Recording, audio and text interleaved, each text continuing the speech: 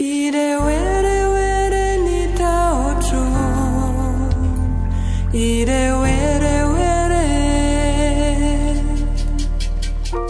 and welcome to Conversations with Mother Earth, brought to you by Grounded Press. My name is Dana Petrovic, and each week my guests and I explore one aspect of Mother Earth and the gifts that she gives us. We also discuss why these gifts are so precious and why we should value them. We got you curious? Good. We love curiosity. Let's start. I have a confession to make today, dear listeners. I have serendipity to thank for my today's guest on Conversations with Mother Earth. My meeting with Christian Busch happened by chance and ended in a beneficial way, which is what serendipity means.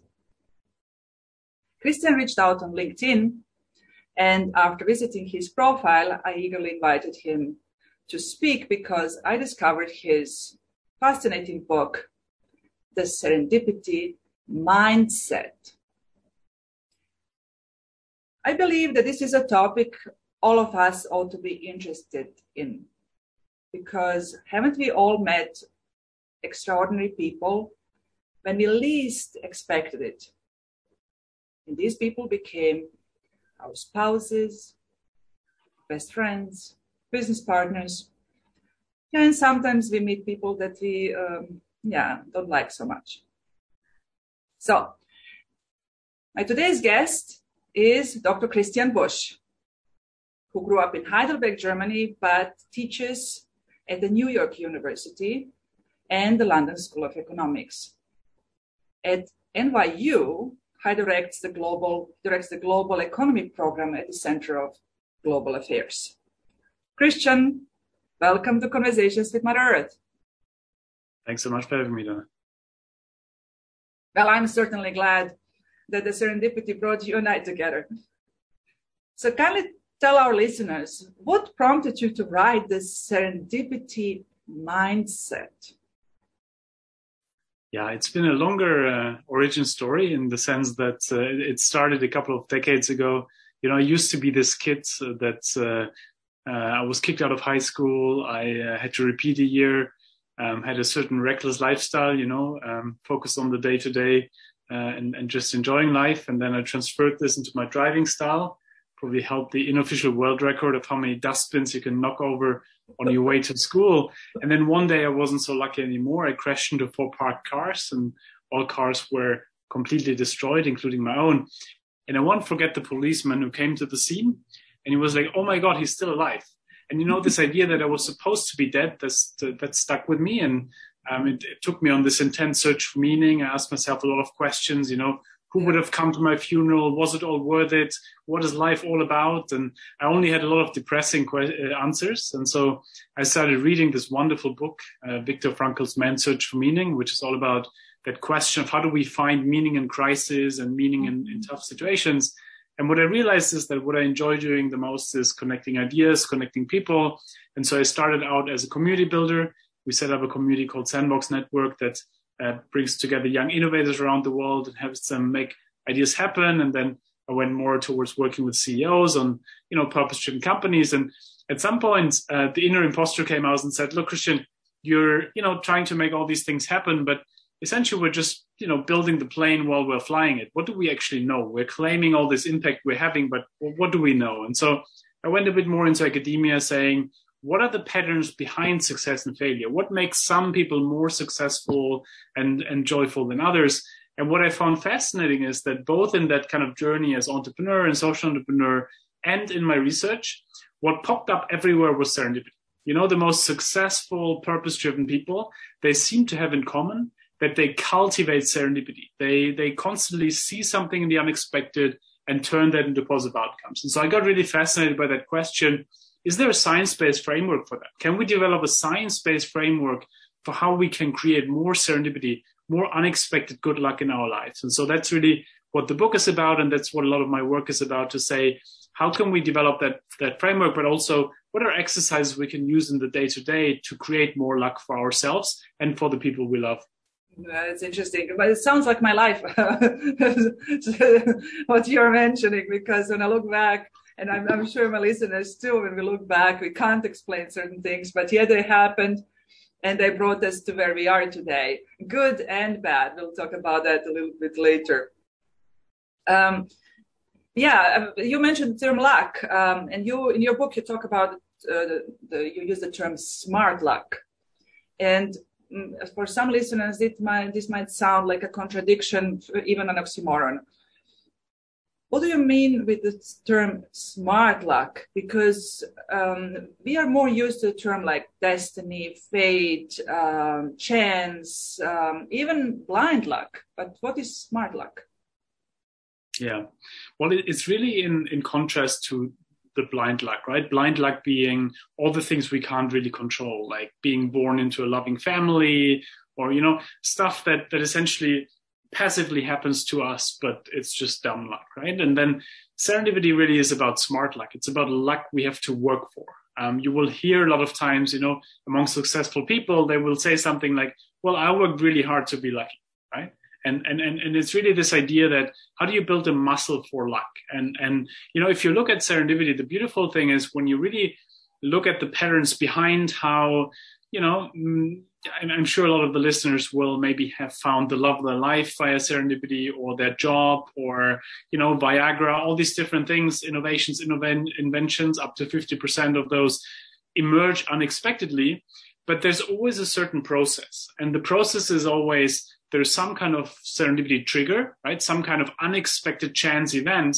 But then it's about us connecting the dots and doing something with it. And that's really the active element. And that's really what we can train. We can create more serendipity triggers, so we can create more meaningful accidents, but also we can learn how to make accidents more meaningful. And so that's really the two aspects we can work on. And to, give you a tangible or two tangible examples. One is really around saying, imagine, if you have erratic hand movements like I do, you spill a lot of coffee, right? So imagine you spill a coffee in a coffee shop over someone, you spill that coffee and you sense some kind of connection with that person. You don't know what it is, but you just sense something. And now you have a couple of options, right? Option number one is you just say, I'm sorry. You walk outside and you think, what could have happened had I spoken with that person? And then option number two, you start a conversation, that person becomes the love of your life, your co-founder, your investor, you name it. The point is, what we made with that unexpected moment predetermines a lot of what happens in the long run.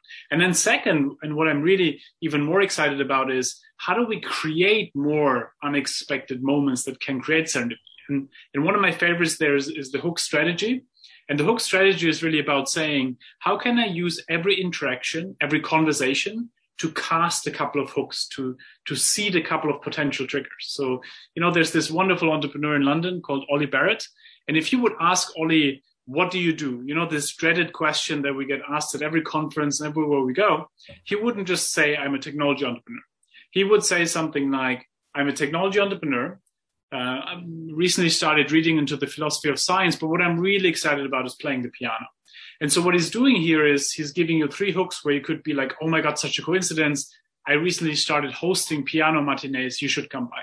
Oh my God, such a coincidence. My sister is teaching on the philosophy of science. You should be a guest lecturer. The point is, the more we can get clarity about a couple of interests we want to seed into conversations, the more we allow other people to connect the dots for us, and by that create serendipity. Yeah. Yes and no. I do agree with you to a certain point. But I do also, as being both professors, that in our academic world, when you also sometimes say, I'm a professor, I'm an author, I'm a TEDx speaker. Sometimes it does confuse people, though. And I think that's where it gets really interesting, right? It's literally kind of working on your own elevator pitch, but in a very discreet way, right? Because it's not about pitching people. It's not about throwing at people as many elements as possible and saying, I'm a speaker, I'm this, like that kind of like puts people off, right? But it's more about saying, how do I seed things into a conversation so that people can pick whatever they find most interesting, right? And so, for example, take the example, like I'm at the moment extremely excited about the question of how do we take a serendipity mindset into every education system and every company. And so in every conversation, I try to seed that in. Some people pick it up, other people don't. But the point is, if I do that with a couple of elements, that is where serendipity happens, because we give people an excuse to essentially say, oh, this is interesting, versus kind of like not talk about the other things. So I completely agree. It's not about just throwing stuff at people. It's about having a narrative. It's about building a narrative and bringing it in an intuitive way. Yeah. I mean, what makes us also a whole human being, because we are not only professors, we are not only authors, we also married, we have a spouse, we have a family, each human being is so faceted in so many ways, and this is what makes us beautiful. This makes us interesting, exactly these aspects. So I'm glad that the world is a little bit changing, and we are allowed to be in this and that and say that in a setting. But one topic that is repeated by a lot of trainers, coaches, we even focus on this in our leadership training, is the topic of focus. Everybody talks, we should have a vision, we should have a clear focus, we should drive towards it. How does that work with serendipity? It's interesting. We just finished a study with 43 of the world's top performing CEOs. So essentially, we sat down with the CEOs of MasterCard and other companies and said, what is it that really makes you successful? And what's interesting about them is that, all of them have an extremely clear idea of where approximately they want to go, right? So the CEO of MasterCard would be, I want to lift 500 million people into the financial system. Here's an approximate plan, but then I will be open to unexpected encounters that we have to, in a fast changing world, be open to, so that the really interesting things happen. So what I've observed with interesting leaders is that, the old leadership style is to say, this is the exact plan, this is exactly how it works, and everything that goes wrong then is a mistake, right? It's a leadership failure.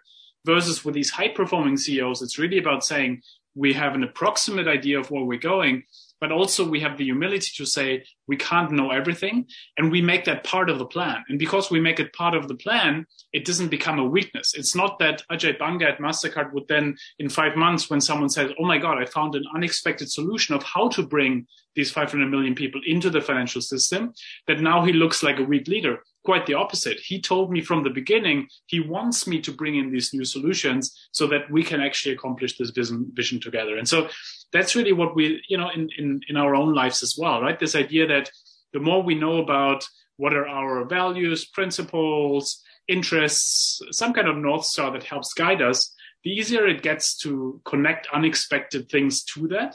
But also, I work a lot with students, right? Like similar to you, and one of the things I find interesting is that when you're a 20-year-old student, you don't know what exactly you want to do with your life, and you shouldn't. Like that's not your job at that point. I grew up in Germany. They told me I would always have to know what exactly to do, how exactly to do it. That's not how life happens, right? Yeah. And the problem then is we get anxious because we think, oh my God, life should be exactly this way. No, what I'm essentially talking with 20-year-old students about is to say, hey, write down a couple of things you're interested in, and then rubber stamp forward. Go into different types of communities, figure out what you find most interesting, and open your mind to this, so that then essentially you can go closer to what you're really interested in, and what then also can get, bread on the table, and then kind of combine what you're excited about and what really kind of, enables you to live a meaningful life. But so long story short, to your point, serendipity is not about saying we don't need planning. It's not about saying we don't need a vision. It's actually saying, let's build into our vision or into our idea of life that the unexpected will happen, and let's make it part of the plan so that it becomes an ally rather than a threat. Yeah, it's interesting what you're saying, because where leaders are aware of our, what we call the VUCA world, all the volatility, uncertainty, ambiguity, around us. It's important that we keep an open mind, and as you mentioned in your book, we should also be careful that we don't take one serendipitous event and turn it into a pattern, and we expect that this will happen over and over again, because actually this sticking to the pattern is the opposite of what serendipity per se is, and we should actually be open to the unexpected. So I'm correct about this point, I guess. Absolutely, yeah. Yeah. The other topic that we discussed in the first episode of Conversations with Mother Earth is responsibility. The episode was about the organic chocolate and about sustainable farming in Ecuador, and how with taking responsibility for our actions, in this particular case, buying organic chocolate and paying a little bit more, but helping farmers on the other side of the world, is something that has a direct influence. How are these two topics linked, serendipity and responsibility for our own actions? It's interesting, because if you think about the world and the challenges we face, a lot of these challenges, especially social and environmental, are very intricate, right? They're complex. We can't know exactly how to solve them.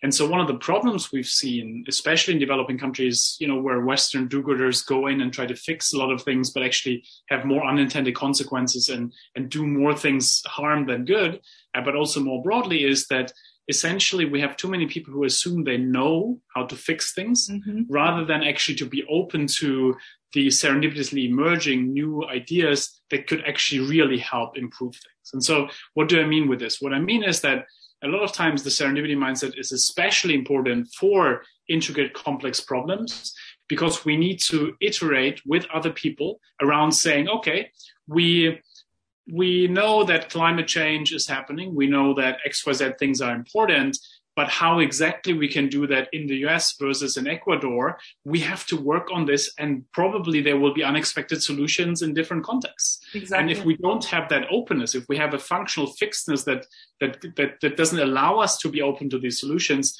then that is actually really irresponsible, even if we think we do well and good, right? And so I think that's really about saying there's a certain humility in that mindset that says, yes, it's vision and everything is great, but don't assume you know everything, because that actually is does more harm than good. Yeah, that's a good point. It's a very good point that you're bringing, Christian, because in our episode about the soil, we talk exactly about that. How can we cultivate local solutions instead of bringing say, oh, it helped, it worked in the United States, it must work in Kenya, it must work in Nigeria, it must work in South Africa, it must work in Kazakhstan. Well, it doesn't. And there are reasons for that. And as you said, when we are open to the local solutions and maybe even pair it with the local knowledge and local traditional knowledge, maybe we get a better solution. So that goes in a similar direction. And the humility, of course, plays an important role. We have to understand that we cannot plan everything. This is what's so difficult for us humans. So from time to time, especially, and this is linked with my next question, especially we would like to avoid certain encounters. Inside we say, oh my God, I really wish I did not meet that person. The serendipity was again in place, but we met somebody maybe who was not so, let's say, intriguing, or the person maybe even opened up in parts of us that we don't want to see. What are your thoughts on that part, the darker side? Yeah, well, it's interesting because I feel that the darker side of serendipity shows in a couple of ways, right? One way is really that idea that, we need some kind of filter, being it based on values, on principles or something else, that doesn't get us into dangerous territory, right? Like imagine the scenario where, let's say you serendipitously meet a trader who gives you insider information about Bitcoin, right?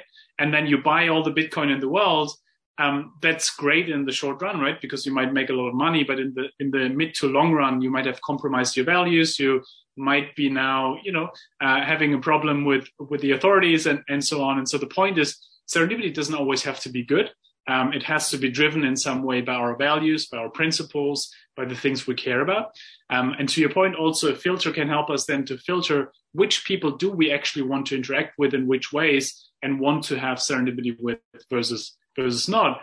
And the second point that I think is extremely important also is serendipity and societal inequality, right? Because if you think about it, so a lot of my work is in low-income contexts, especially in sub-Saharan Africa, in part of Nairobi or in the Cape Flats in Cape Town. And, the serendipity starting level, the base level of potential serendipity is so much lower than for me here in the West Village in New York, where I have access to education, to networks and everything else. And so the point also is, how do we essentially work on the surroundings of, the type of networks people have, the type of education, so on, that allow people to have more serendipity, so that serendipity actually doesn't make that inequality even higher and higher and more and more and more, right? Because I have a lot of serendipity, because I also have a lot of that kind of network and everything else set up, versus I think one of our tasks is to also be part of shaping networks and education systems that allow other people to have similar amounts of serendipity. And then the third one, which is actually my favorite in terms of how we really have to be cautious about it, is how the serendipity for someone might be bad luck for someone else, right? So take the example, if you're a policeman or a policewoman and, you somehow have a hunch that like that there might be something in a garden somewhere, and randomly you encounter like a whole Mariana garden, right? And you get the kind of policewoman of the month award. But, it was this 80-year-old pensioner who really just wanted this, like in the last kind of part of their life, they just wanted to enjoy a little bit their own garden, and that was just the life, right? So it's kind of like the serendipity of the policewoman actually is really bad luck for the pensioner who goes to prison for the last kind of couple of years of their life. And so the point is that sometimes serendipity for some people might actually mean bad luck for other people. Yeah. And sometimes we look at certain events, we wish maybe they did not happen, but on the other side, we have to take good with bad with the good, or good with the bad, or which way we are turning it, because at the end, everything makes sense, doesn't it? You're mentioning the important point of values, and this is what we also, it's a part of my work is also that we ground ourselves in our reality, in our values, in who we are, not being necessarily, culturally defined in I'm just this and I'm just that, but that we define, that we ground ourselves in who we are. And this, of course, also influences our serendipity, because then we can say, this is who I am, this is what I stand for. And of course, this helps us meet people who are like-minded or think in a similar direction. Wouldn't you say so? Yeah, and I think it really goes in two ways, right? The one way is that we know what to connect the dots to, because I know then, even if I see serendipity with someone, if I don't feel they're aligned in terms of values, some of my biggest mistakes in life came from serendipity with people where my gut told me, don't go there. But then I was like, no, but it could be great. And my brain told me do it. And so it's really kind of, in a way, values help us to course correct and to really realize, okay, maybe I shouldn't go for this potential opportunity here, and because it isn't aligned necessarily, or the person isn't aligned with what I stand for.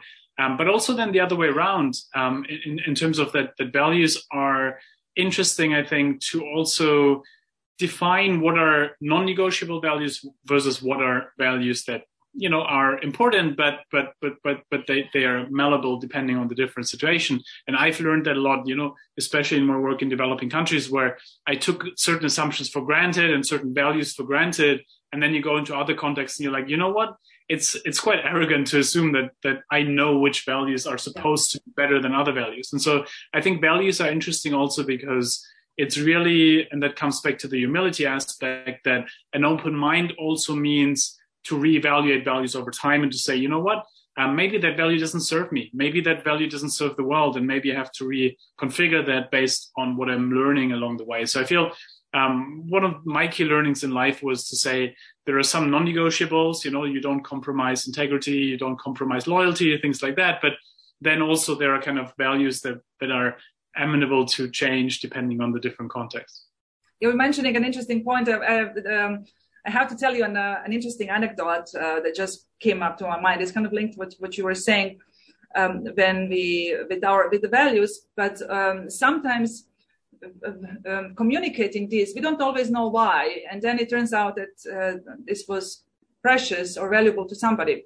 We were giving leadership training in Abu Dhabi, And the room was in this room were all men. And at some point, I don't know why it happened. I really can't explain. I normally don't share this in a certain setting. I said what my purpose was, because we talked about leadership and purpose. And I said at some point I was in a deep hole and I had to define this purpose for me. And I said, my purpose is I serve Mother Earth and I serve one race, the human race. And the room was, as I said, full of men. There were some Emirati, some participants from Bangladesh, India, across the Middle East, Jordan, Egypt, Morocco, and so on. And I saw these blank faces. They were looking at me like, what is she talking about? And I thought later after the workshop, my goodness, why did you say that? Why did you mention this is your own purpose? You did not need to share this in a setting like that. However, the next day, one of the guys from India actually quoted me. And to him, it meant the world. To him, it meant a lot because he felt in this workshop like he belonged. And if I planned this, I would not have said it. Yet, I lit up that time one person's day, made it a better place. So you don't sometimes know how things can work out. I was certainly the evening before, I thought, my goodness, why did you do that? And I understood the next morning why I had to do it. Yeah, absolutely. And that's the interesting thing also, no? That sometimes at hindsight, we connect the dots, right? Sometimes we try to put it in foresight, but in hindsight now, I guess especially for people, like if I think about, different contexts where maybe there's a hierarchy of different, nationalities or a hierarchy of different exactly does which job and things like this, right? And then if you in a way equalize that in your workshop, right, that in a way gives a lot of hope to people in the workshop. So I can definitely see how that made probably the day of more than one person. Yeah. He really was. He quoted me the next day. He was so uplifted and he was so happy. Sometimes we don't know how we work, how we influence other people. And one of the reasons why I liked this quote from your book so much, and I'll quote it now verbatim. Imagine a world driven by curiosity, opportunity, and a sense of connection, rather than by fear, scarcity, and jealousy. A world in which enormous challenges such as climate change and social inequality are being tackled by solutions that are bold and up to the challenge. In our fast-changing world, many of the emerging problems are so complex that much of the future will be driven by the unexpected. The reason this quote resonates with me because it echoes the core message of Conversations with Mother Earth, namely the need to imagine a world where we value each other again as fellow human beings, no matter which job we do, because each of us is striving to make a living for ourselves and our families, hopefully while respecting the delicate balance of nature on our planet. Imagine a world that despite our differences, we accept, face, and tackle common problems together because we value the world in which we live in. Christian, it was a pleasure talking to you today. Absolutely. I think, to your point, the question of how we overcome especially partisan divides, right, in this world that is so partisan, that is so, unfortunately not only diverse, but actually without common denominators in some areas, like thinking about what makes us, right, a common denominator, what makes us human, what is it that brings us together. I think that's at the core of a lot of the things that will be important in the future. Yeah. I agree. Absolutely agree. Yeah, exactly. So that is wonderful talking. I could continue on and on, but I do recommend your book because it's truly a fascinating read. I really mean it. And of course, my listeners will want to know, where can they find you? Where can they find your book? Yeah, the homepage is serendipitymindset.com, and I'm at Chris Serendip on Twitter. Okay, so we can find you. We can find you there. Dear listeners, as you know, you can find all these links in my own Instagram, Facebook profiles, and of course the profiles of Granite Press on LinkedIn, Facebook, and Instagram. Wonderful, really wonderful, Christian. Thank you so much for joining Conversations with Mother Earth. Thank you so much for having me. This concludes today's conversation, brought to you by Granite Press. I hope it was a serendipitous episode to you. Next week, following today's insights, we will serendipitously allow wind to carry us away. Join us again.